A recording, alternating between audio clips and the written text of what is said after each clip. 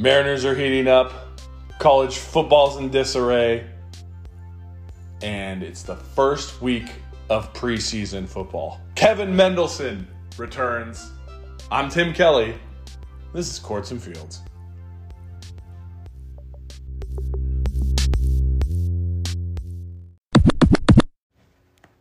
Well, we are back from our annual mid-summer break, I guess you would call it.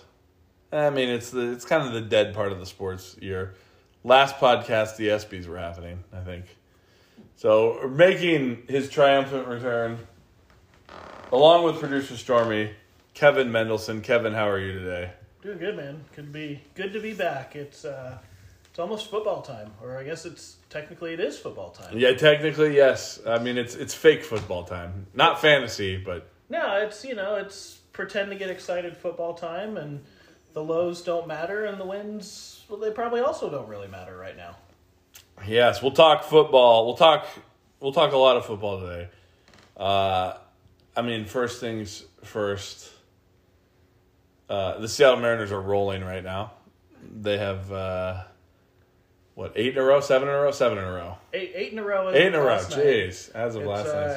Happy Felix weekend. Felix into the Hall of Fame this weekend. The Mariners Hall of Fame, not the Cooperstown one yet. Sadly, I don't know if he'll make that, but I say that as a huge Felix fan.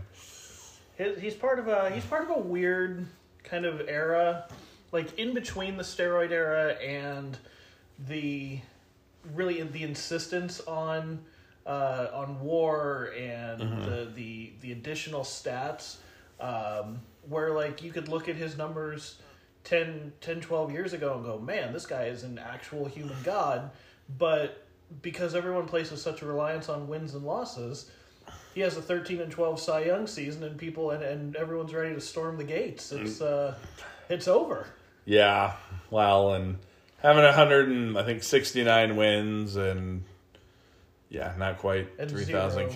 And 0 playoff appearances. Yeah. Not of his own, not of his fault. I mean, how many of his starts, even before this podcast became a twinkle in the back of the eye of one young Tim Kelly, how many times did we talk about, just how awful, or really anybody talk about just how just ridiculously bad the Mariners offense was, and you get 6 or 7 innings of 1 to 2 run ball out of Felix, and you keep losing. Like the guy, the possibly the most unnecessarily loyal guy I think I've ever seen. Where that's yeah.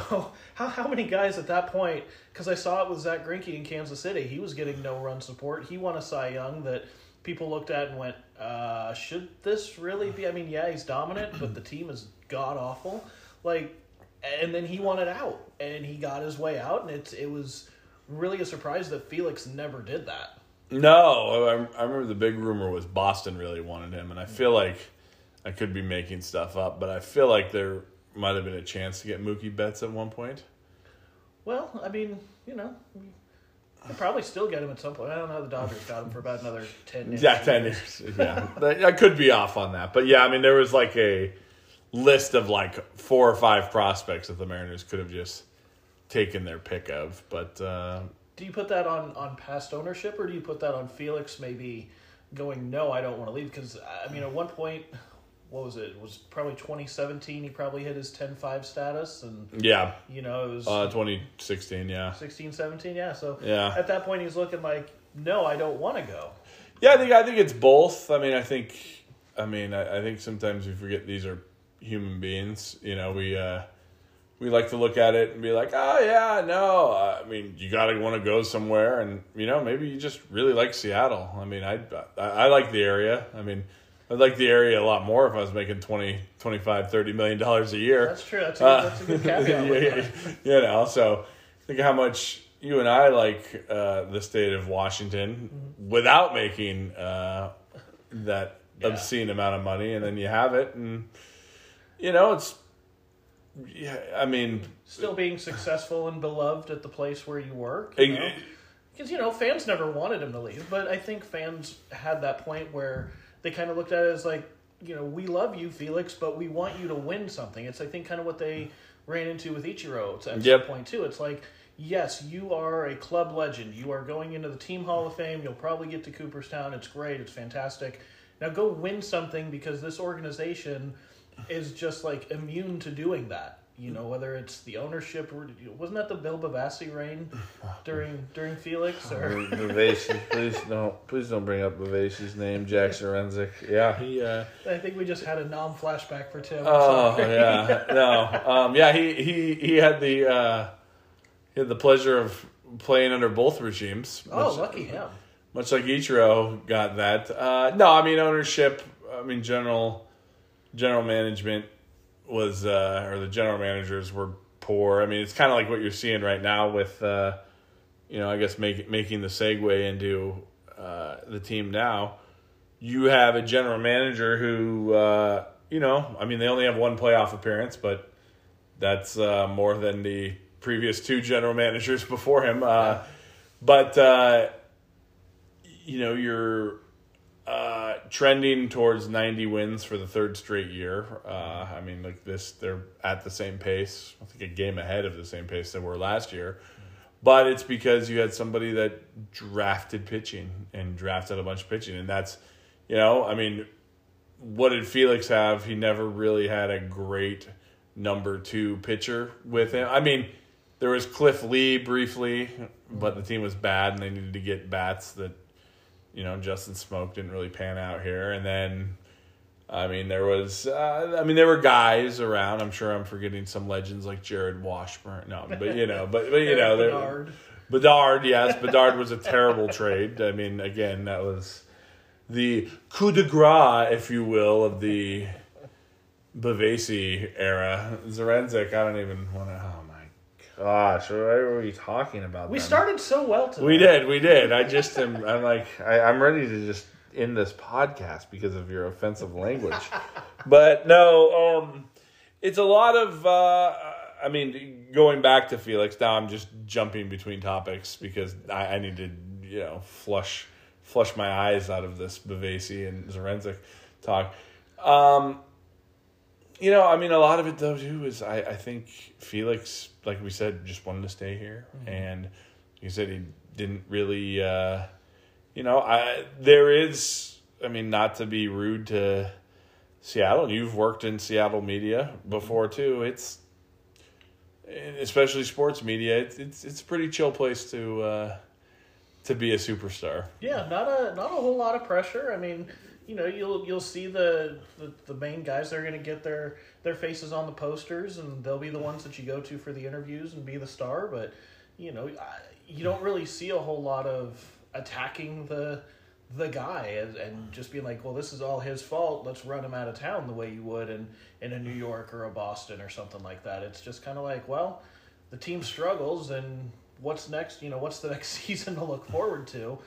What are we going to do? We'll just sit here and complain about it and hope that next year's better, I guess. Well, that's what, as a Mariner fan, we're very good at. No, but really, I mean, jumping back into this season, I mean, with the fall of the Athletic in terms of local media, the Mariners only have one person that is not state-run media that covers the team on a daily basis. Ryan Divish of the Seattle Times. The rest of the people that are full-time either work for 710 ESPN Seattle, 710 Seattle Sports. It's 7. It'll always be 710 ESPN Seattle to me. Or Root Sports. But the Athletic, when Corey Brock got fired, which was terrible. I mean, you know this as a fan who's thousands of miles away from your favorite teams. Mm-hmm. It's nice to have multiple reporters, so you get other stories, and the team can't pull anything. The nice thing is, I guess, if you're gonna have a time where that you're gonna be having one. Oh, whoa! I hit a wrong button on there's a TV in this room, and I just Hey, Stormy, can you clean this up? This is we're Well, getting. our good friend Kenny Omega came on the TV screen, and I got a little. Tim swooned a little. I swooned, so I'm now turning the TV off. But I mean, if there's a time to only have one media, it's when you're winning games, right? Yeah. Or one non-team partner or team employed. Yeah, it almost feels like this is the time you want more perspectives on it, because yes. Yeah, I mean, there's only so many ways that when you're losing, you can have so many voices going, well, it's the pitching, or it's the hitting, or in most years, it's both, and everything sucks, and, everyone has a different perspective on who should we trade for, who do we sign in free agency, and it's usually the same 3 or 4 guys, and it's just a matter of who you give up in a package to get those guys, so... nowadays, I think it started this year as you've seen unfold through the year as starting out slow, and now everything's turned around again. It feels like everybody's happy to be around the Mariners again. Yeah. And this this weekend kind of comes at a perfect time where you celebrate kind of the last piece of that older era, and now everything really feels like it can finally and fully move forward into the future. You've got Ichiro up on the wall, you've got Griffey and Buhner, and now Felix. And it's like, okay, now the past is officially all behind us. Yep. 1 year or one playoff run. Yep. Now, a half game out of the second. As of this recording, a half game behind Toronto. So it's like, here we go. Now it's slow start, but finding the groove at the right time. Yeah, it's interesting. As someone on, I don't really use Twitter that much as I used to, or X as the kids call it, with their, what do they call it, reposts and quotes as opposed to retweets and quote tweets. Re-X and re-X it.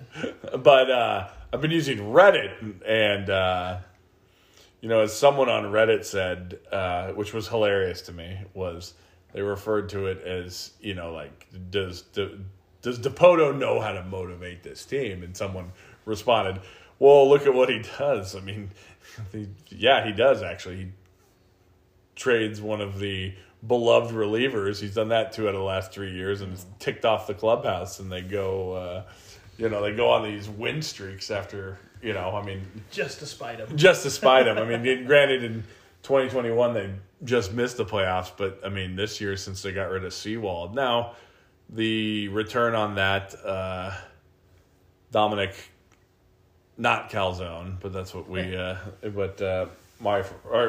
of the podcast, guest of the podcast, Jordan Youngs, referred to him as Calzone.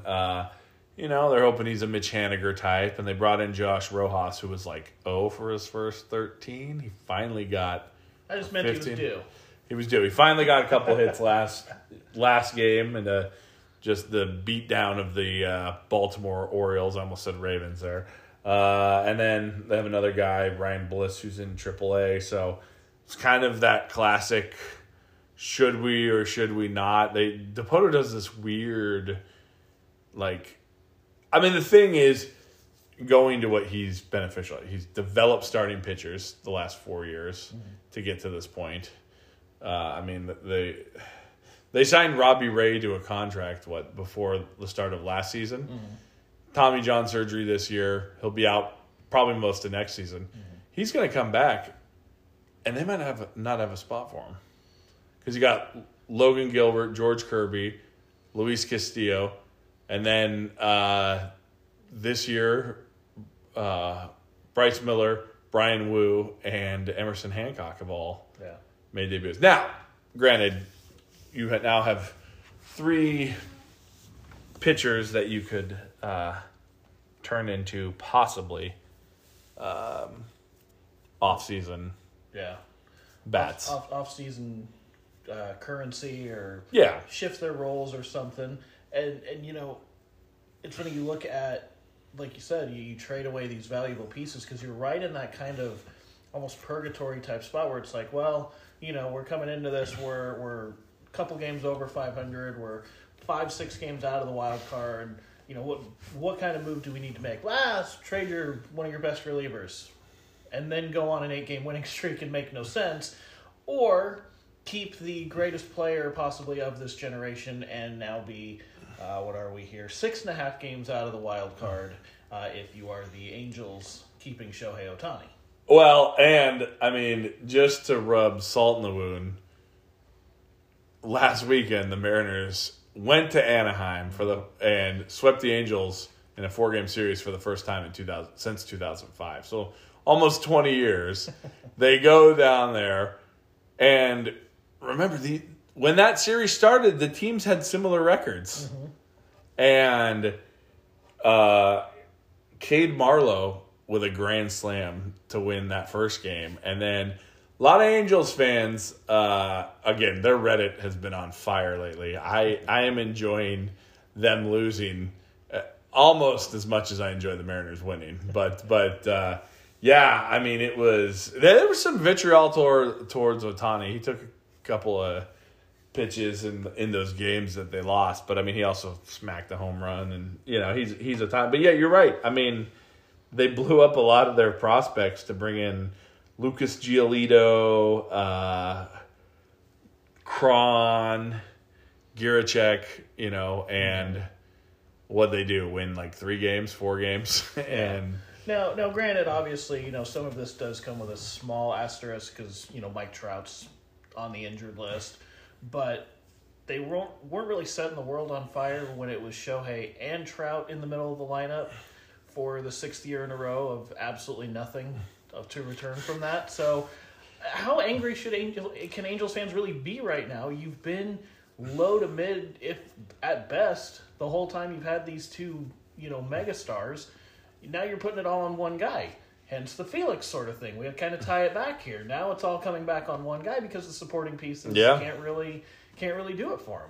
Well, I mean, as you know, Mike Trout's only postseason appearance was? That'd be I believe that was the 2014 season, with which culminated. He won the MVP that year and proceeded to get swept by the eventual American League champion Kansas City Royals.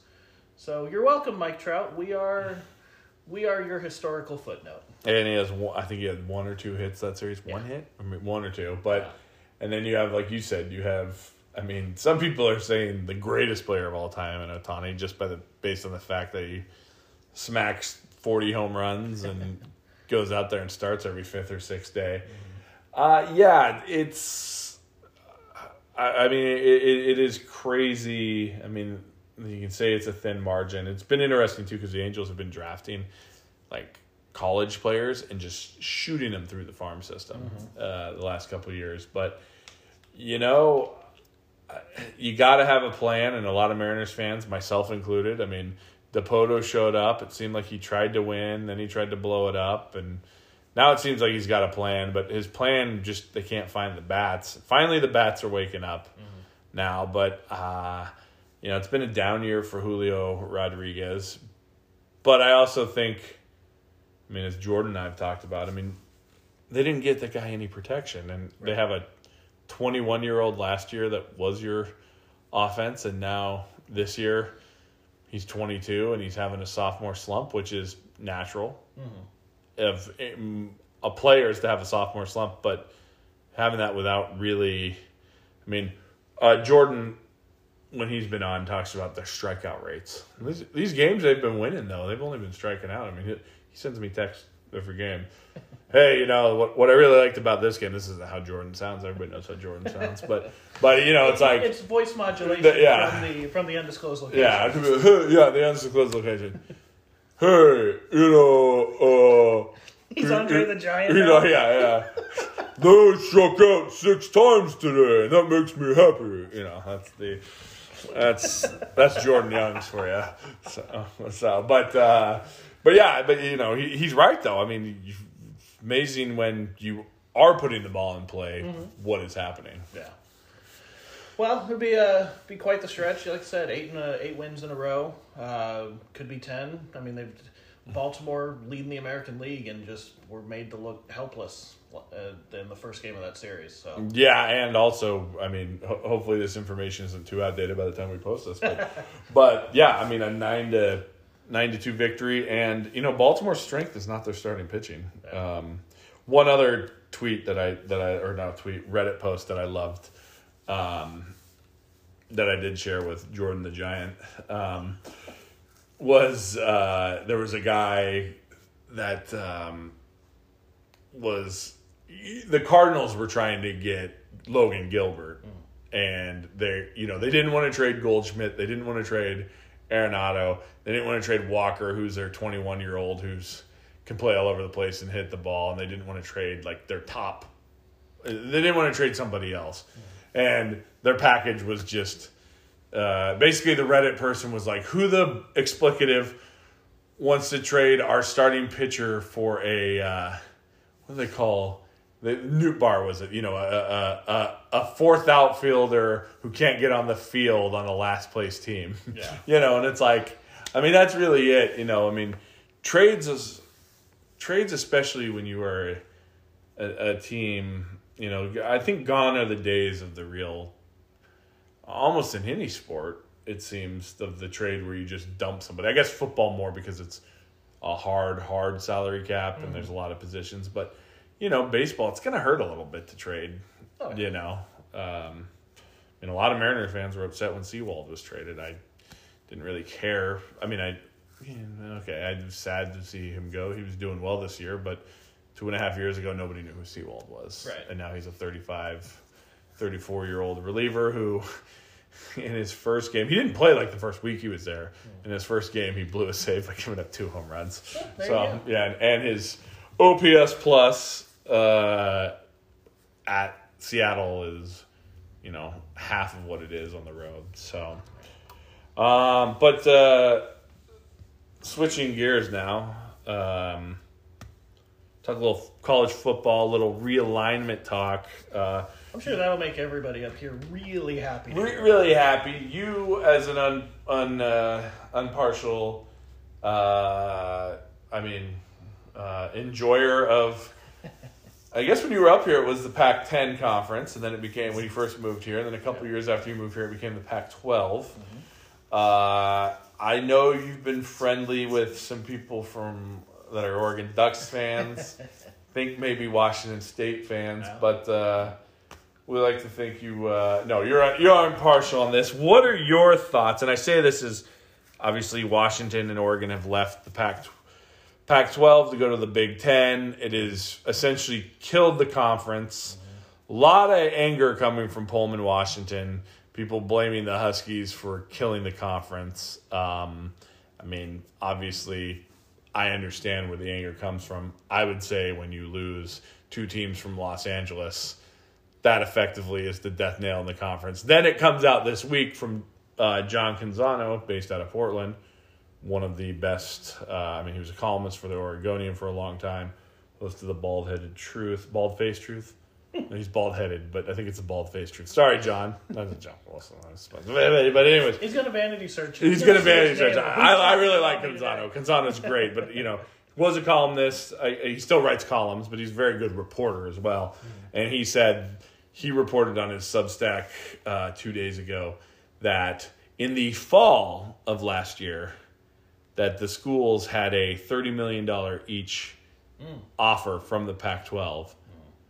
With SC and UCLA were gone, and they not laughed in the face, but said, no, we want 50. And ESPN was like, okay, here you go, Big 12, your conference of record. Yep. And then there was this deal. Now I'm asking you, this is probably the longest question I've ever asked you. Maybe. But the other part is Apple had a deal, supposedly, that was going to be worth $23 million, but all the games were going to be on Apple. And if you hit a certain incentive, you could get up to 50. That's what a lot of people that are the schools that were left out. Okay, we want this contract, and then we could get up there. But Apple also had a 2-year out clause. So basically, Colorado left, UW and Oregon leave, and Colorado leaves for the Big 12. Then Arizona State, who, mind you, have the same border regions. They took off together, and then Utah, left for the Big 12 too. So, what are your thoughts on all this? That was the longest question I've ever asked you. Well, you mentioned Wazoo and their fans being mad. I imagine Oregon State fans are... Oh, yes. It's the same with Oregon State fans. It's one of those where they see UCLA and USC take off. And they're like, okay, kind of connected schools. You see Arizona State, they leave together. Utah and Colorado, not even close to really being together, but geographically, we'll just say for the sake of argument. But you take Oregon going to the Big Ten without any kind of fallback for Oregon State, which kind of that's not their responsibility. They're not in charge of, looking out for Oregon State. Same thing with the Huskies and Wazoo. Now you've split up these centuries-old rivalries, and, there was actually, as much as I hate to give the devil his due, Missouri head football coach Eli Drinkwitz, yes. In the middle of his latest campaign to duck the University of Kansas, I think they actually start a series next year, but he made actually a terrific point where all of the realignment is being driven by football. Great, big football rivalries, new places for everyone to go, fantastic. What's going to happen with these smaller sports? You've got teams and athletes from the softball teams have come out on social media upset, and you've got Pac-12, formerly Pac-12 athletes having to fly all the way to the glorious destination of Piscataway, New Jersey, to get the talk about falling upwards with Rutgers. Okay, sorry, man, that is like the pinnacle right there. To go play games at Rutgers, which I don't know what sport Rutgers is particularly good at, if they have one, but they're not really something that's going to drive me to want to go to their conference unless you really are that needing, a couple of easy wins a year, depending on what sport you're in. The geographic ridiculousness has just gotten out of control. You're right, I do say this as kind of a non-biased observer here, as my conference absorbed 19 more schools, I think, or something. I don't even remember what we're at now. I think we're up to the Big 16. The Big 10 is now at 18. Mm-hmm. Who's left? The Big East they were at like 26 plus the Falkland Islands somewhere, I think. The ACC and SEC are, kind of whatever, but now rumblings, maybe North Carolina, Florida State might be mad, and they might be trying to move, who knows. But I think at some point, and I wish I could find who I could attribute this to, because I did read an actual really good idea through the X, where at this point, you've got schools like Notre Dame independent in football only, but then they have to be part of a conference for basketball, for baseball, for all the things. At this point, what's stopping college football from, other than probably TV contracts, from just blowing the whole thing up, going everybody independent, and keeping everyone in their same conferences for other sports? But then that way, football's not really the driving force to basically ruin everything else. I know it's basically an impossibility, because then you have to geographically figure out who's going to play where, how do we determine, playoffs and fairness of schedule and blah, blah, blah, blah, blah, blah, blah. Total pipe dream, but, still an interesting thing to think about. I've been over realignment for probably since it started. Colorado and Missouri left, and Nebraska left the Big 12, and it was kind of like, okay, well, those are three annoying schools that left. Fine, whatever. Bring in West Virginia. Didn't really feel like a Big 12 school, but they've kind of grown on me in the past decade plus. Now we're going Cincinnati. Okay, still staying Midwest, makes some kind of sense. Central Florida will always be the weird, okay, the Florida market, that's fine, that'll help recruiting. But basketball season is going to be spectacular, because you're going to Arizona State once or twice a year. They've rebuilt their basketball program. They obviously rebuilt the football program as well. They were in the playoff in the last few years. We actually had the distinct advantage of people wanting to come to us this time instead of trying to protect our teams from going somewhere else. So it's really hard to have a stance on realignment that's positive. Yeah, it's very. I mean, you hit the nail on the head on that. I mean, it is funny when you think. There's a lot of meat on this bone, right? But I saw somebody on X. I'm just always going to call it Twitter. I saw somebody on Twitter, talking about Oregon State. Mm-hmm. You have a team that beat Florida in a bowl game last year, smoked Florida in a bowl game. It was like 38-3 or something. Yeah. Florida just wasn't even, they didn't care. They didn't even care. They're going to be top 20 this year. I think they are in the first poll. Brett McMurphy shared his poll. He had Oregon State second behind Washington.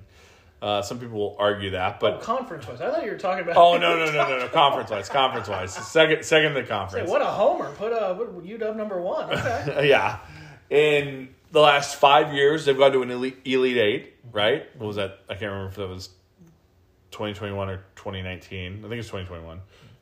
Correct. Forgive me if I'm wrong. And then they've won 3 baseball national championships in 20 years, and that school's without a conference. Yeah. That's crazy. Yeah. That's crazy.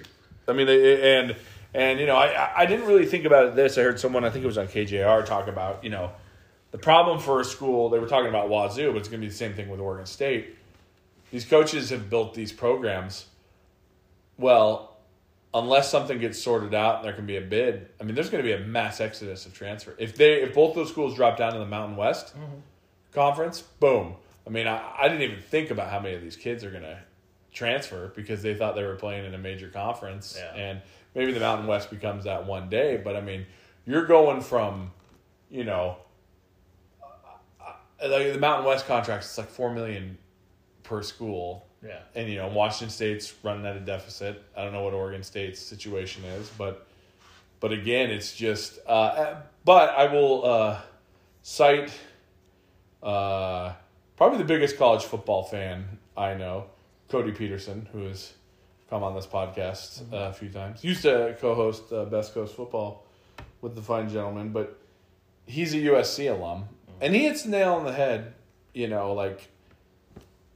it is... what was going on that USC was making the same amount of money as, Oregon State and Washington State? Yeah. It's a revenue sharing. Yeah.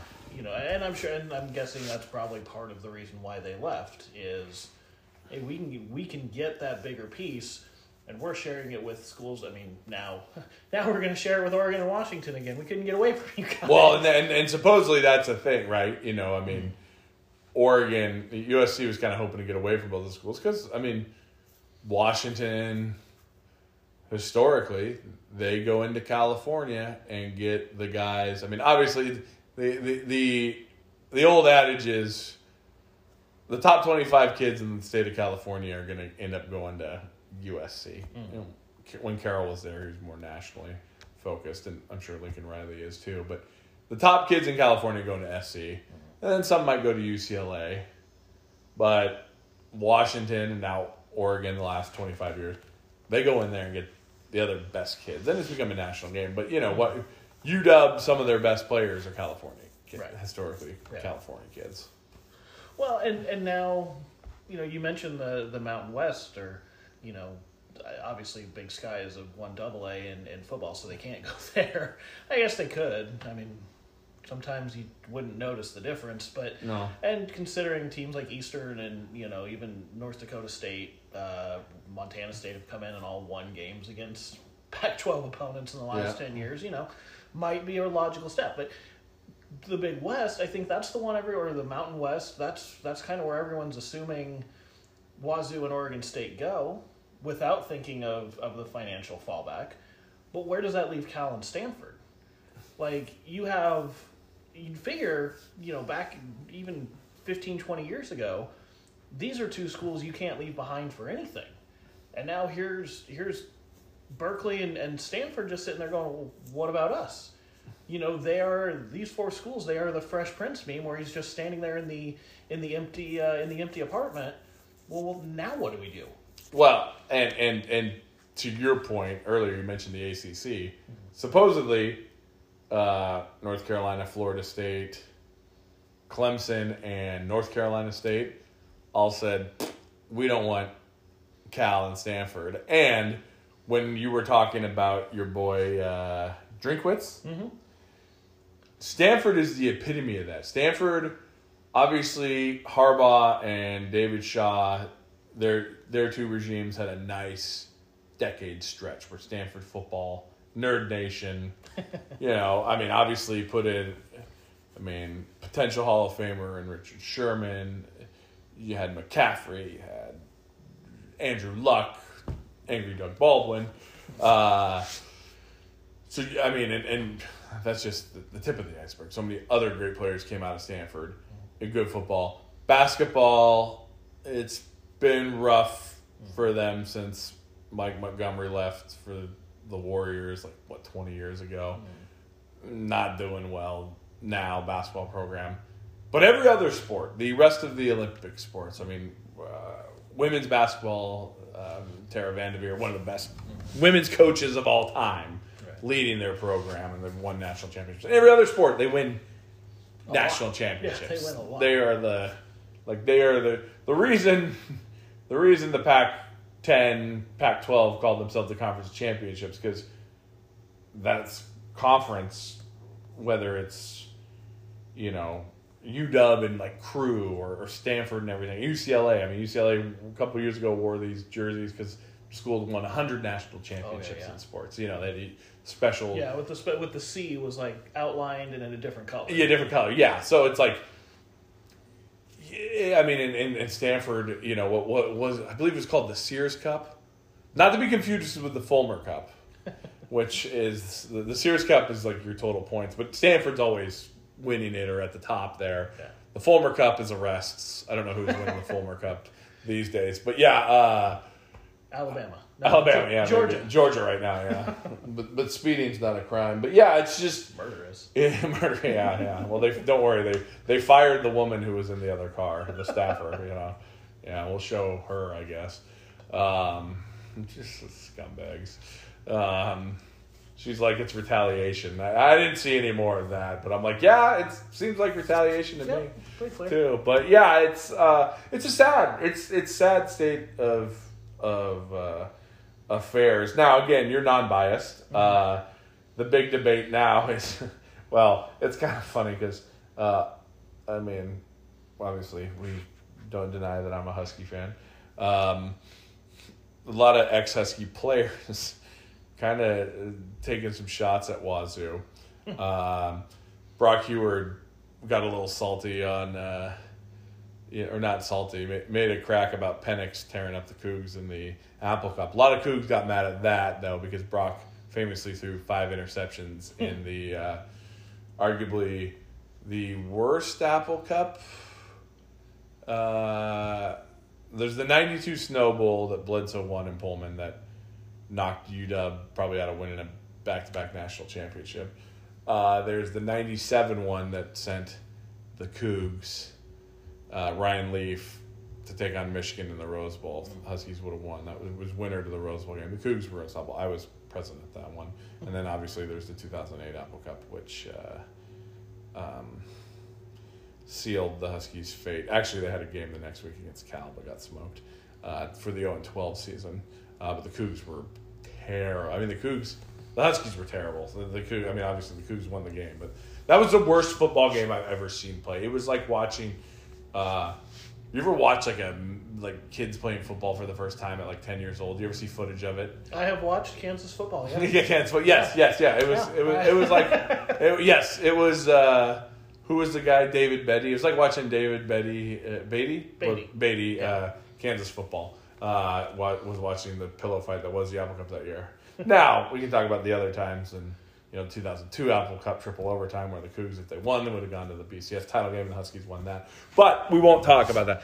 The real point of this is, with the Huskies moving on to another conference, should the Apple Cup be played?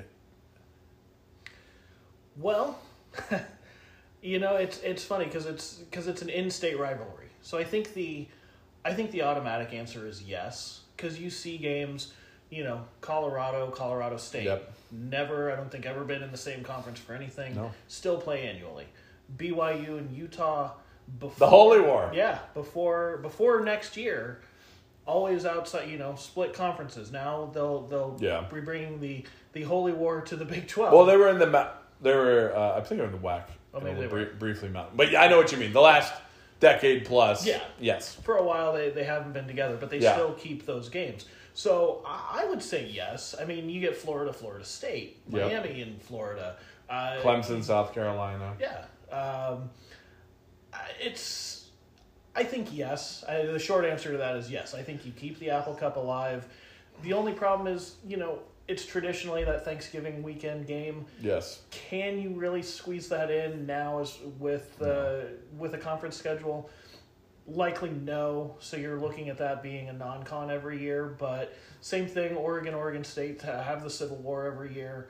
It brings a whole new, I think would bring a whole new level to the rivalry games where now you're out of conference. So at this point it doesn't, yes, you're going to impact your rivals standing in the conference, but now you can prove superiority for wherever you are compared to where they ran off, and you can kind of, throw it in their faces.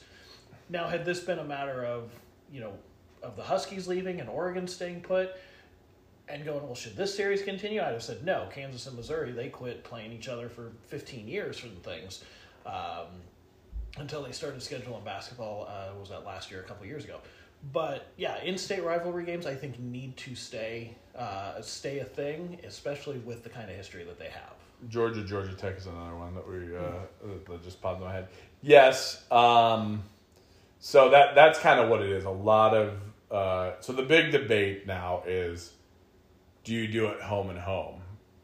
Because Washington will say, well, I'm speaking for Washington, but if especially if Wazoo's you don't need to play it, right? Mm-hmm. Right. And I mean, really, it's a benefit for Washington State in terms of, it's house money, right? If they can. They're the ones reaping the benefits. They're getting the extra money, the extra exposure, because everyone's basically going to forget about them. Yeah. All the things. And if they knock off UW, it's embarrassing, especially if they drop down a conference. Mm-hmm. A lot of Coug fans we don't need to play it anymore. If we're going to play it, it needs to be a home and home.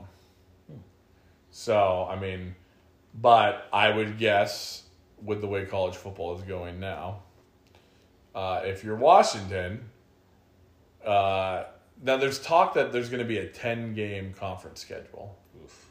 And then you play two, because the playoffs 12 games now, so you'll use more of a record than you would with 4, right? I mean, the extra losses if you lose 2 games.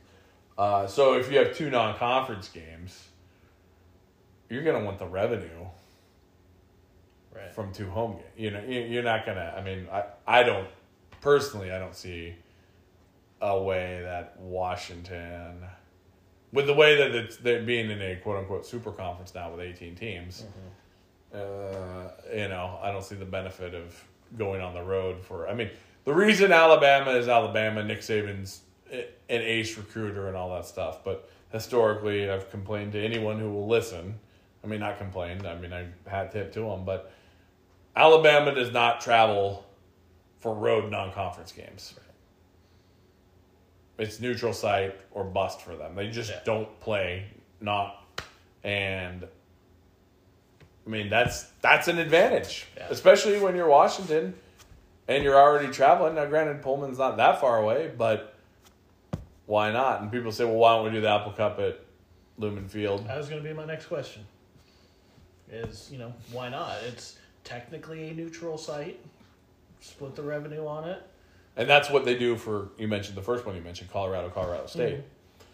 Mm-hmm. I don't know. It's tough because it's, I don't think Washington State would want that, even though for close to 10 years they played a game at Lumen Field. I went to a couple of those games. So they were like cheap tickets. So what the hell? Yeah, and it was like one of Oklahoma State. Yeah, I was gonna say Oklahoma State, and I remember they played Stanford. Couple of them would be like Grambling, which is kind of, I mean, not to knock Grambling, it was just a lower division. Yeah, that's the thing that now they're in the place of. Yeah. You invite the smaller conference school up, give them a payday, kick your teeth in a little bit. Yeah. And, I mean, the argument there would be, I mean, college football is meant to be played on college campuses. Mm-hmm. Except the bowl games, which are meant to be played in beautiful settings. Yeah. Sorry to the Pinstripe and Fenway Bowls. Yeah. Was there a Wrigley Bowl at one point too? I think yes, there was, because remember they had to stand on the same sideline. They couldn't get on the one. Yeah. What was the one? Didn't they have to play only on half the size of the field or half the side of the field? So they drive one direction the entire way. Yeah, that was That was ridiculous. Shout out to the Seattle Bowl. I did not go to it. I had tickets. I could not go because of high school basketball. But a friend of the podcast, Bruce Garrett, and friend hasn't been on, Brad Amrine. They went with Bruce's dad. It was a Georgia Tech Stanford game with the winner. Well, no, I can't remember who won, but both the coaches got offered the Notre Dame job shortly after that, and one lied on his resume, and the other was Tyrone Willingham, the worst coach in Husky history. But let's talk about that painful memory. The other one was Wake Forest and Oregon, which I believe Wake Forest beat Oregon. But then 2 times and they were out. But yes, sorry, random thoughts about the Seattle Bowl. I think the big thing is it's very tough. There's a lot of people mocking UW, saying it would have been easier to stay in whatever was left of the Pac-12 and go that way. But, I mean, a lot of people say, well, look how well it's done for Nebraska and Texas A&M changing conferences. And I'm like, well, that's a fair argument. If we want to take Nebraska, as someone, obviously your formative years, Nebraska, it was a bad word, but I mean, Nebraska, the game of college football completely changed, and I don't think Nebraska changed with it. The scholarship limits hurt Nebraska. They don't have much of a lot of people say Washington doesn't have much of a national recruiting base, but Washington, the top recruits in the state of Washington are getting big-time offers. The last 2 top kids have gone to Ohio State. Yeah. The top kids in Nebraska are going to Nebraska. Yeah. And they're not really getting offers from other places. And they used to, when there was no scholarship limits, able to just bring all these kids in. But now, probably, and this isn't a shot at your school, but Kansas probably doesn't have the 2008 run without the scholarship era, right? Oh, right, yeah. Yeah, no doubt, because we took a lot of guys that were, very low stars. I don't even remember what Todd Reesing was, but I can guarantee you he wasn't a 5-star recruit coming out of anywhere. Undersized guy. We had a converted quarterback as our top wide receiver in Kerry Meyer. Good. We had. Somehow we had a really good defense, but a lot of it was homegrown. I think, and I'm gonna look it up later and just be sad at all the things I miss on this. But Nick Reed, Kansas guy. Kevin Kane, Banks Floodman, same thing, that whole linebacker core. We got to keep Talib out of Texas somehow. Because, 15 years ago, your recruiting was Texas, California, Florida. Hope to maybe hit up in the Northwest a little bit. Northeast was kind of iffy. Yeah. But a lot of it was coming out of those 3 major beds. And Mark Mangino, for all the things that came out about him later, which... anyways, whatever, another conversation. Yeah. The man could recruit, especially out of Texas. And he brought in a lot of guys that, under the radar sort of guys and just put them all together, which nowadays, who knows if you can do it, but I think Kansas is now signing 4-star guys. And I have no idea how this is happening. So it's just that whole new weird world. So, just to kind of bring it back, like you said, all those years ago, Nebraska winning their 2 rings, or their last 2 titles, it was a lot of lesser name and a style that no one could really match. Did they finally catch up to it? Maybe, but I think they still run not enough of a quote-unquote pro-based system where, you're going to see a lot of running, and if they can't run, the quarterback isn't equipped to throw it very well because he's that option-type guy, which, granted, everyone kind of wants right now, an RPO-style passer. Yeah. But they're not getting the guys that are going to be successful enough at it. Well, and I think the biggest thing, and Texas A&M's another one, people talk about. I mean, I was going back and forth with Cody. The last decade, Washington State has, double-digit more wins than Nebraska, and it's been to twice as many bowl games. Yep. Not including the COVID year. Yeah. But, But is that from leaving a conference where you were an upper mid-level school where when they left, Nebraska was still... I mean, I think this is where they had kind of hit their breaking point in the Big 12, and they were getting run off the field by teams, and no one was really afraid of Nebraska anymore. No. But you move to a new conference and you stay in that lower level, and you can't rebuild because everyone's looking at how much of a doormat you are and going, I don't want to go there and get my head kicked in.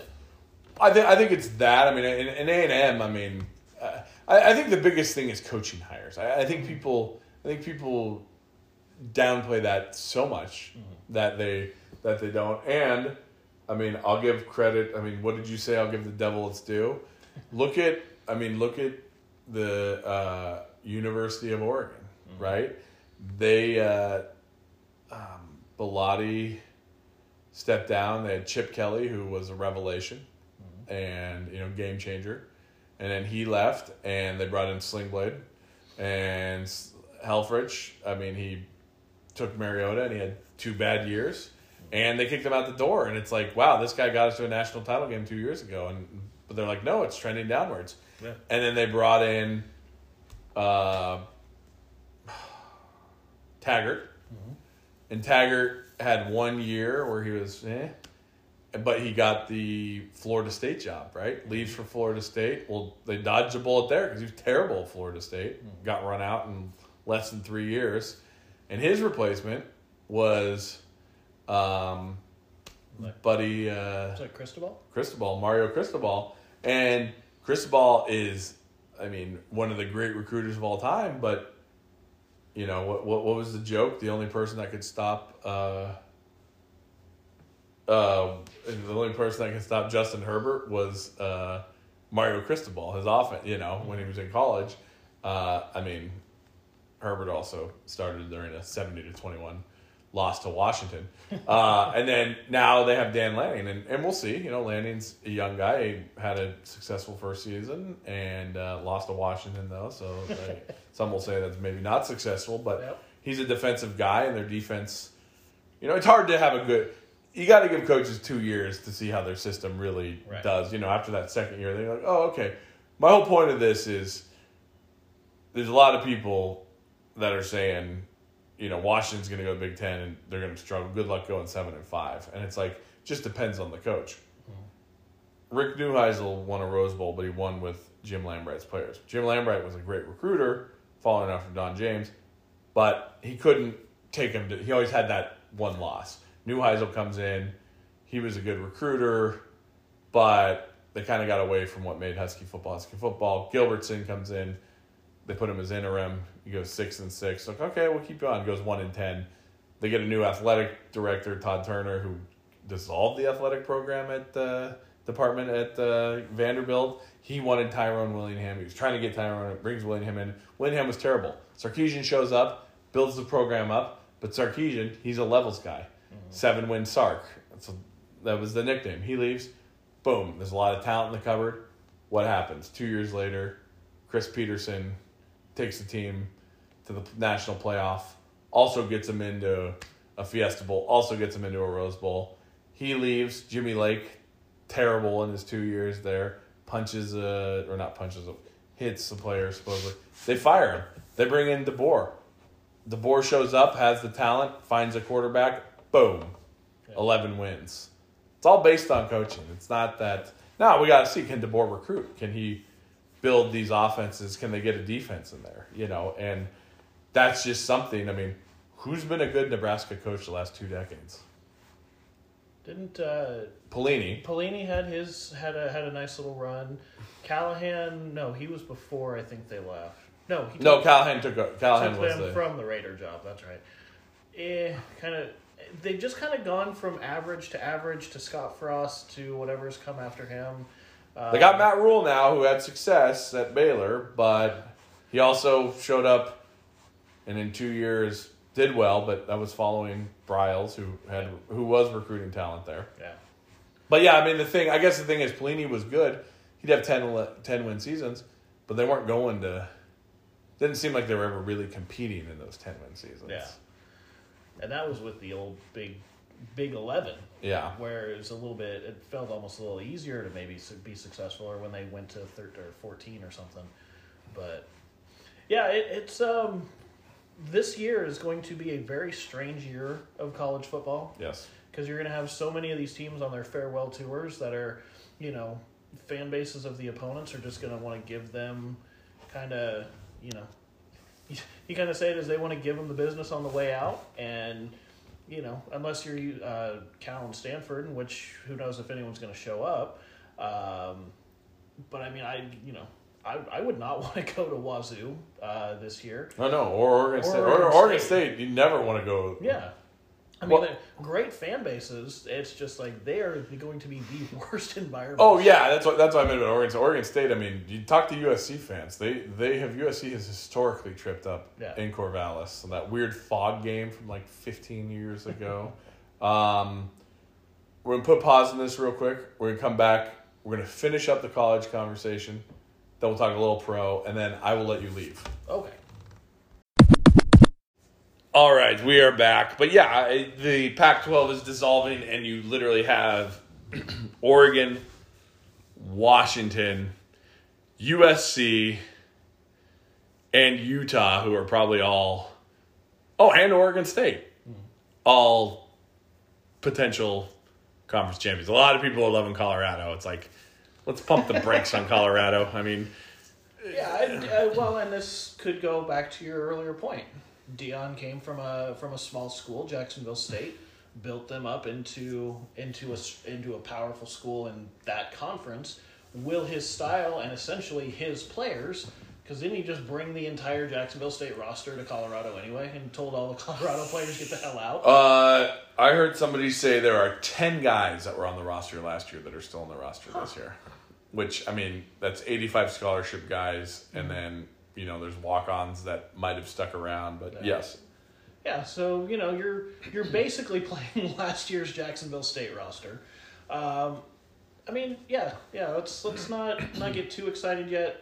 Bigger conference, bigger ambitions, and that first game where they see, UCLA lined up across from them or whoever's, when they play in a bigger conference, what kind of tricks can he pull out? It's gonna be interesting. When we were talking last segment, I kept thinking into my mind about college football. You have cable, right? And you have all these streaming services, and it's like, wouldn't it be great if we had one place where we could watch all these TV shows together? And what would we call it? And that's the same thing with college football. I mean, you're right. I mean, it's ridiculous. I mean, it's tough because you were talking about last segment too with Drinkwitz. You got all these other sports, but I mean, the reality of the situation for most schools, there's one thing that makes money. Mm-hmm. There are other schools. Oh, yeah. There are other. I mean, obviously Duke men's basketball makes money, and I'm sure Connecticut women's basketball makes a ton. Hell, even the men's and women's national champion men. Yep, I keep forgetting anyone, but yeah, but there are those schools, but I don't know if UW men's and women's basketball. That's the other thing too. I mean, you see all these. I mean, UW is not good in the Pac-12, and now it's like, oh yeah, let's go play Michigan State and Purdue in basketball. This will go well. And then to your conference, the Big 16. What an awesome basketball conference. I mean, Arizona State and Utah or whatever, but you had Arizona. Right. So now you have recent national champions in Kansas, Baylor. Texas Tech went to a title game. I mean, Oklahoma State is, they haven't been the best lately, but they're... I like to call them perennially annoying. Yes. Because they can just win games that you're not expecting and then just show up and make a run. But then it seems like there's a decade, like once a decade, they just are in the Final Four. Yeah. It's a good basketball. I mean, Kansas State, I know you hate them. Went to an Elite Eight. Lost to an 8 seed. Yes. We're a fun team. That point guard was fun to watch. Yeah, no, Noel and Johnson were fantastic to watch, and they, again, annoying team to play against, and I know a lot of people will do the, well, if Kansas is out, then I'll kind of quietly root for K-State. I won't do it. I can't. I don't get it, but to each your own. I will not judge you too harshly for it. To who? To Ichiro? To Ichiro. To Ichiro. To Mariners Hall of Famer Ichiro, their own. The basketball schedules are going to be nuts this year, but I guess in the end, to kind of, if you're wanting to wrap this conversation, this part. Oh, by the way, Colorado's first game, TCU, the team that we last saw get obliterated in the national championship game, but beat Michigan.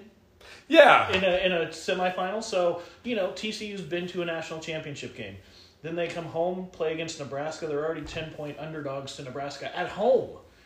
Before Colorado State, as we mentioned, the out-of-conference, home state rivalry. And they start their conference schedule at Oregon, home for USC, and at Arizona State.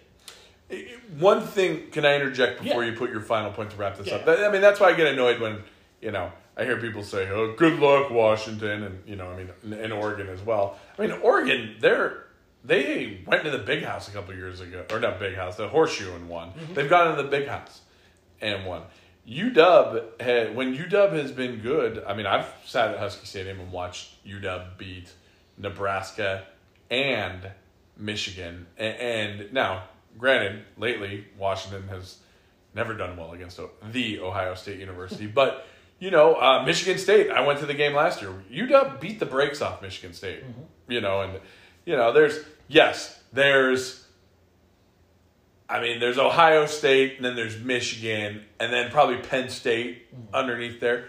But, the rest of those teams, Wisconsin's good. Mm-hmm. I mean, Wisconsin, the last decade hasn't been really any better than UW. Mm-hmm. I mean, I'll give you Michigan. I'll give you Ohio State. I'll give you... Well, Michigan's only been to the one playoff appearance like UW has. But the last decade, Penn State beat UW, but they did not go to the playoff. But, it was Washington and Oregon have both gone to the playoff the last decade. I think people are forgetting this is still a conference that has Indiana football. Purdue, once their coach gets a little bit of success, he's out. Northwestern, the coaches are wearing, the coaching staff seems to need to be all fleshed out because they're wearing shirts that are supportive of Pat Fitzgerald. Illinois, friend of the program, Justin Neely, who's been on talking about his favorite Rodgers. I mean, Illinois, they're fine, but they got Bielema. They're going to be playing like the old Wisconsin, yes. But, Nebraska, as we have illustrated, has not been a good program. Rutgers, Maryland football with Mike Locksley. I mean, that guy was not good when he's had it. I mean, we just named Michigan State, like I said, UW beat the break. I mean, people are acting, and I understand it. You want to see the Huskies fail. I mean, they've always wanted to see the Huskies fail. I mean, I saw it, saw some Cougar fan. Well, UW, Yeah, they're going to do great. The last 6 full seasons, of the last 20 full seasons, they've averaged 6 wins. And I'm like, okay, you're including the 0-8 season. Fair, but what's a more recent representation? The Huskies have won 8.5 games their last 10 full seasons. Yeah. And that includes a playoff appearance and 2 major bowl game appearances, 2 other major New Year's 6. And then, it's the same thing Oregon fans do. Oh, we've beaten you 15 of the last 18. Yep, there was a 12-game winning streak in there. Yep. The last 6 games, then 3-3. Yep. To me, that's the best part of stats is how you want to cherry manipulate them. Yeah, manipulate the stats. But sorry, you were going to wrap this conversation up. But no, I'm curious. As we go through, the pros for these teams that are moving and all the fun things that we're going to see starting next season. Where in an ideal situation, if you have to look into your crystal ball right now, by the way, an Apple TV deal doesn't sound like the worst thing. I mean, they're dipping their toes in. They've got MLS, as we've talked about. Yep. They've got so they have the rights to Leo Messi, like every single one of his games. Apparently that's doubled. They're at like 2 million subscribers now. They were hovering around 1 million. Messi came into Miami. Boom, everything's gone up. Anyways, they get at least a baseball game every Friday. They're just kind of dipping themselves into sports. Why not jump on it? Streaming's the way everything's going now anyway. Yeah, we laugh at the Pac-12, just kind of tossing away that $30 million a school and going, nope, give us 50. I don't blame ESPN for going, oh, that's what, no, goodbye, good luck. In a perfect world, or I guess in a perfect scenario, where do the remaining Pac nomads go? So, yeah, I mean, you hope. I mean, it sounds like right now that they're going to try and poach some Mountain West schools and keep the Pac name alive. I mean, to your point about the deal, you're right. It wouldn't have been a bad deal, but as a West Coaster, we're always. I mean, you were out here when the Seahawks were making their Super Bowl runs. Southeast Alaska. I mean, how often do you hear that? There's that little bit of paranoia, right? And you're losing the Los Angeles schools. Mm-hmm. So really, I would think if you got to hit these incentives, I think you're already forgotten about. I mean, what was it, 2017? Was that the year 2017 or 2018 when Christian McCaffrey had the NCAA record season of total yards was just a menace. Led him to the Rose Bowl, beat Iowa. There's another team we forgot, Iowa, who can't score points. Oregon and Washington have prolific offenses, or did this past season. Like 9 of his games started 7 or later. Right. And now Derrick Henry ran for 2,000 yards and 20 touchdowns, but okay, a cog in the machine. Or you are the machine. You know what I mean? And I'm not saying Derrick Henry was the wrong choice, but to me personally, Christian McCaffrey, so there, even with an Apple deal, I don't think enough people would have gotten it. It would have felt more niche than anything. Well, yeah. I feel like when you were growing up, you saw Washington games because ABC would put West Coast games, big West Coast games would be seen in the middle of the day. Yeah. Now, with the arms races at TV, the big West Coast games will be at 5. One will be, but you never see a big West Coast game. Mm-hmm. You never really see a big Washington USC, Washington Oregon at noon on noon West Coast time, 3:30 East Coast time. So, yeah. If these teams do absorb Mountain West teams, do they keep the Pac-12 name alive, or do they just kind of hang their heads and go, well, we're bringing you I think you keep the Pac name alive. Okay. Which I don't disagree with. I mean, it's a traditional Oregon conference. State won national championships. I mean, the Cougars, I mean, it's funny, I've told this story not on the podcast, but my grandmother is a proud Washington State Teachers College or Washington State College alum, which always, my mom was always like, talking about, me not liking the Cougars as much as I did. And I said, I only wanted the Cougars to do well because of my grandma. Because the rest of the time, and I never really wanted them to do well, the rest of the time, their fans, I mean, I've talked about their fans, but, right. they're fans. They are they are the fun police. They're the gatekeepers. Yeah. They're the gatekeepers. They're the same people that say, "Oh, you're a grown man. Why are you wearing a jersey?" And it's like, I don't know, because I love sports. Yeah. It's a jersey. I wouldn't wear another man's name on my back. Okay, so then you just wear black T-shirts because, if you wear a band T-shirt, you're wearing, whatever. I'm not going to say it's the dumbest fan base in the world. Yeah, we know how I feel about Washington State and Oregon and the San Francisco 49ers fan bases. But enough about that. Sorry, what you brought up Mavasi. You've gotten me a couple of rants. I think I woke up from a nap and I chose violence. I like it. But yeah, no. Stormy is on board for this. No, like I said, Washington State and Cal and Stanford. I think they all deserve to. They didn't leave the conference. Why shouldn't they be able to use the name? Yep. It doesn't have the prestige when you have. Boise State. Yeah, when you talk about football, it's USC, and then it's Washington, UCLA, and then it's Oregon. Just from a historical for sure. perspective, yeah. Washington and UCLA have the most Rose Bowl appearances, and after that, and but USC is and have USC. actually won national championships. Yes, Whoa! yes. Oh, there you go. Take that, Ducks. He's got as many natties in football as Kansas does. Yeah. Oh, Wow. Just less uniforms. Man, I love to see it. But of course, they'll say, and this is why. Oh man, Devin, Washington State. You're making me say it. Just the dumbest fan bases. So, do you remember when they would give out the BCS title? I've probably said this on the podcast before, and they give the national title, and it was that crystal football. Yeah. So UW has that in the '91 from the trophy case. That's in the one. So they say, "Oh, you got half a title," and I just want to be like, you guys, and this is why both those fan bases are dumb too, because they'll say, "Oh, well, look at you." Do I need to keep saying that their fan bases are dumb? I guess that's rude. I'm sorry. This is why. But they'll be like, right now they'll say, "Oh, we've worked you up, so we've done our goal." It's always deferring. It's always moving the goalposts. Listenership in the Palouse and south of Portland is going to struggle. Lane County and whatever, Lane and Whitman County.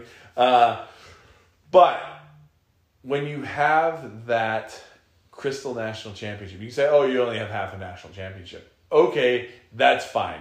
Let's get your CPA degrees and let's go audit national championships, because there's no way in bleep that Alabama has as many national championships as the Notre Dame. You would think with all the national championships that are out there, they were playing back in the days of the Romans, because there's so many darn national championships out Central there. Florida has theirs. Yeah, exactly. That's the thing with UW. There's a Helms National Championship that they claimed a few years ago. 2 of those at Kansas. Yeah, 1961. And then also there's a lot of debate about UW in the 1984, where somebody called them a national championship. They haven't claimed. Schools have unclaimed national championships as well. But yes, sorry. Let me just shift over to we'll end it up briefly on the NFL. NFL is here. First week of preseason games. I kind of gave up on the Seahawks preseason game because King 5 over here was having technical difficulties. I wish I could say it was better on the east side of the state. So NFL Network had it blacked out, as made sense because it's a local game or a local market. And Fox in the YAC, they contractually they had the quarterfinal game of the Women's World Cup. Spain and Netherlands, thank you. Yep. Was in the second half of extra time. It was like 112th minute, and all of a sudden the screen goes black. I'm just looking, going, what? Why? apparently, and the game ended before the full 120. So they would have, if they would have left it alone, everything would have been fine. And for the next 10 plus minutes, it's just a loop of black screen commercials, and then finally Fox Yakima picks it up an hour after it starts. Let's go ahead and start by with that. They started. It was scheduled to start at 8:00 on the Fox affiliate. So an hour delayed. Yeah, an hour tape delay. I think because of the World Cup. Yeah. They kind of built it in and knew what was going to happen. And then I guess I stopped watching. I just was like, I'm done. I don't care anymore. But I guess I was reading Facebook comments, and they were having the same production or same issues on that feed as well. So if you got to see any of the Seahawks game on Thursday, congrats. Apparently we just weren't lucky enough to stick with it, or just didn't have the interest in holding on to it for that long for our first preseason game. So why King 5 is getting beat up is because up until this year, it was always run on Q13. Mm-hmm. I know they've rebranded as Fox 13. It's always Q13. I'm not going to call you Fox 13. I mean, I am calling you Fox 13, but you're Q13, Q13, Q13.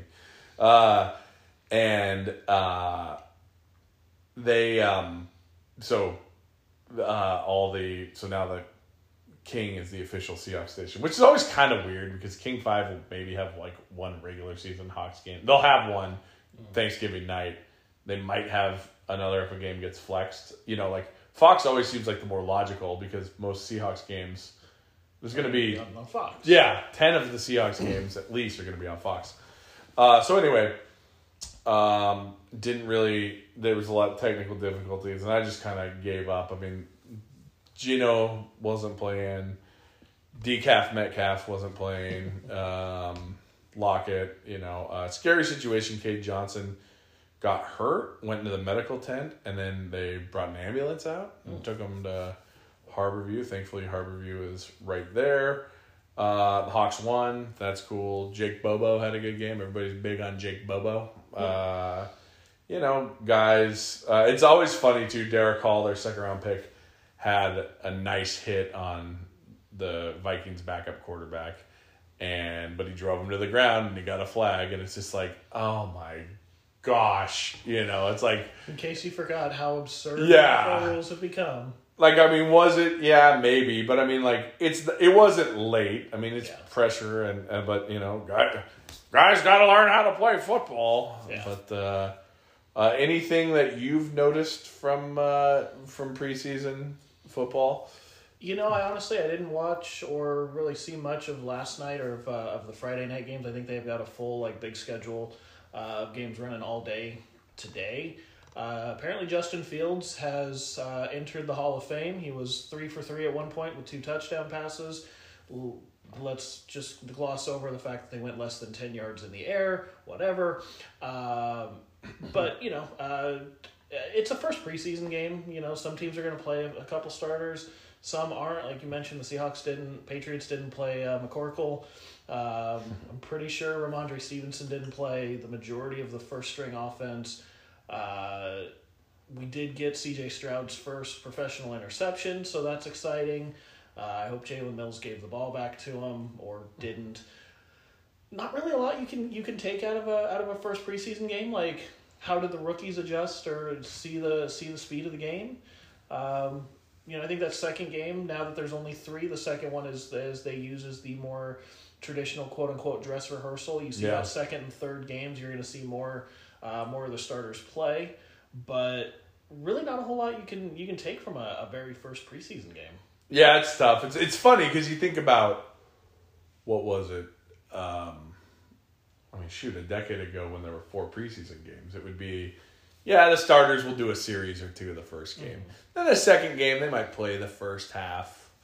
Then the third game, it's the dress rehearsal. They'll play 3 quarters and pull them. And then the fourth game, nobody plays. Right. But it was always weird the fourth game because they'd cut a bunch of guys beforehand. And then now they're like, we're not going to cut anybody until the preseason games are over. And maybe we won't play much. I mean, Marshawn Lynch famously didn't really play much in the preseason games. I did hear, I believe it was Florio was on one of the Seattle Softies radio show in Seattle this week, and they were talking about the NFL, and he said, yeah, pretty soon it'll probably be an 18-game schedule with 2 preseason games. And, Florio, who's probably late 50s, early 60s, said he wouldn't be surprised if in his lifetime it goes to 0 preseason and 20 regular season games. Which, how many buys do you give at that point? I mean, you got to have multiple buys. Yeah, you're building the second bye week. Man, if you go 20 games, even a third, I mean, what happens then? Year-long football. Well, yeah, pretty much. I mean, like, with that, I guess we'll end on that because I believe producer Stormy, who's been sleeping a lot or death glaring, Kevin. True. She's been giving me the wrap it up signal a few times on points just with her eyes. I'm not really sure. Well, I think it's just you talking is the problem. That's what it is. But you'll be back in 2 weeks, and we'll have a little more thoughts on football, or more, not as much realignment. Maybe we'll have realignment talk too. But I mean, okay. So let's say you do go to this. We'll end on a hypothetical because that's what everybody loves. You go to a 20-game season, right? You got to have 2. I mean, shoot, I'd almost put 3 buys in there. Yeah. I mean, good luck to the schedule makers. But, I mean, when do you start the season? I think you keep the start at its traditional time after Labor Day.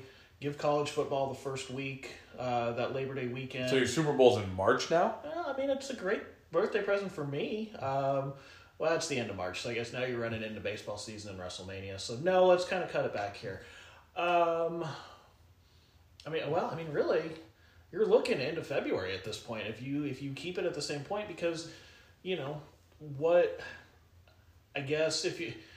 the NFL they're going to run into trying to talk about the quote unquote health and safety of the players while having a 20-game season, while having no preseason, while then starting the season starting training camps June 1st. Yeah, you'd almost have to start in June. Because now you're running into... Or end of June. Yeah. End of June. End of June. Start camps, have preseason. Well, no preseason. We just talked about this. Have games start like August 1st. You're pushing the schedule to start a month earlier. Yeah. I think that might be your only recourse because the Super Bowl's now getting first weekend, sometimes second weekend of February. You're still looking... I think it's consistently second weekend now. Yeah. So, yeah. So you're looking, if you really want to have a 20-game season and have the 3 bye weeks and, or even if you just have 2 bye weeks. Yeah, if you have 2, you're still looking early or first part of August before the college football season even starts, ending, end of January, mid-February if you want to try and keep it on that schedule. Otherwise, you're looking August to beginning of March, and then you're cutting down on recovery time for a lot of players. But when we were growing up, remember, the NFL season did start Labor Day weekend. Yeah. So, I mean, you could move it back to that. And, since college football, as we've talked about, is doing their poor impression of a professional sports league. But, yeah, you've got... I don't know. I think... Well, and you think, too... Sorry to interrupt. Oh, yeah, no. You think about when we were growing up, the NFL schedule was, 14 games? It's only been 16. Right before we were born, it switched to 16. Yeah. So we've seen the progression, and granted, that's probably mainly because the league blew up, expansion, more teams, you got to have more games. But there was a time where, 12, 14 games was the norm. 80s, then it became 16. I'm guessing there were conversations similar to this, but if you're not expanding the league, which of course is always on the mind of Commissioner Red, then now they're probably looking at the England teams or the Germany teams or wherever, and so now you absolutely have to have that extra time built in, but I don't know where it ends, and they're going to talk, like that's kind of wrapping it back around. They're going to talk health and safety. No preseason, so you only have training camp. So your first live action is a game that counts.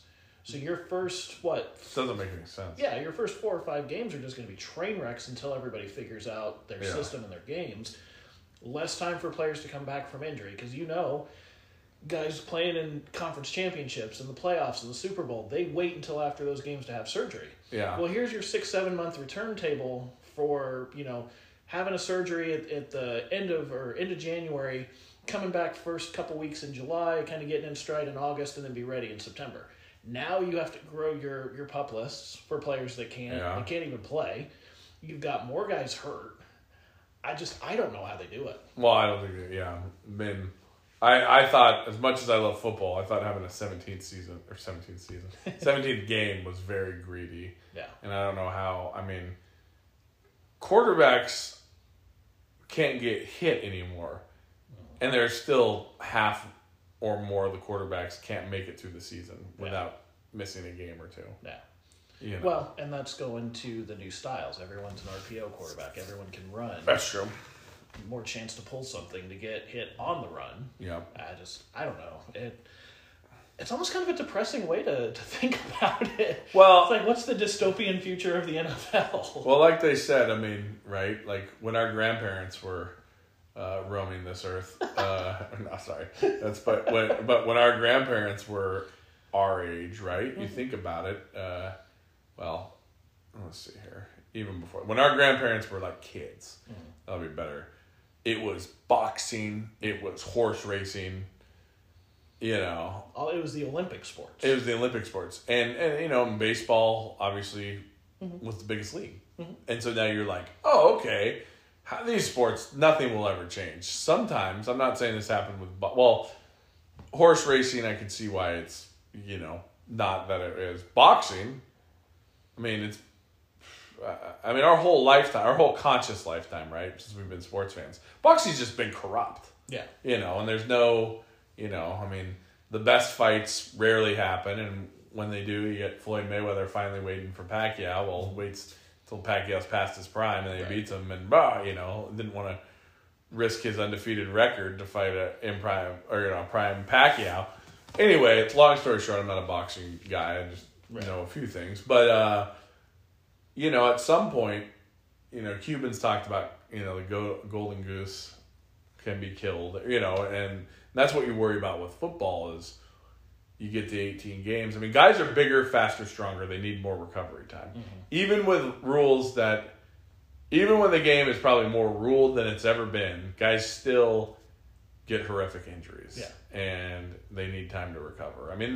Even a 16 game, well, even what you were talking about, 14 game season. It's not proper recovery time. Yeah. Well, you know what? Maybe, just maybe, next time you're on, we'll be a little more peppy. Yeah, we'll end on a more positive note. Sorry, I didn't mean to drag it down at the bottom there.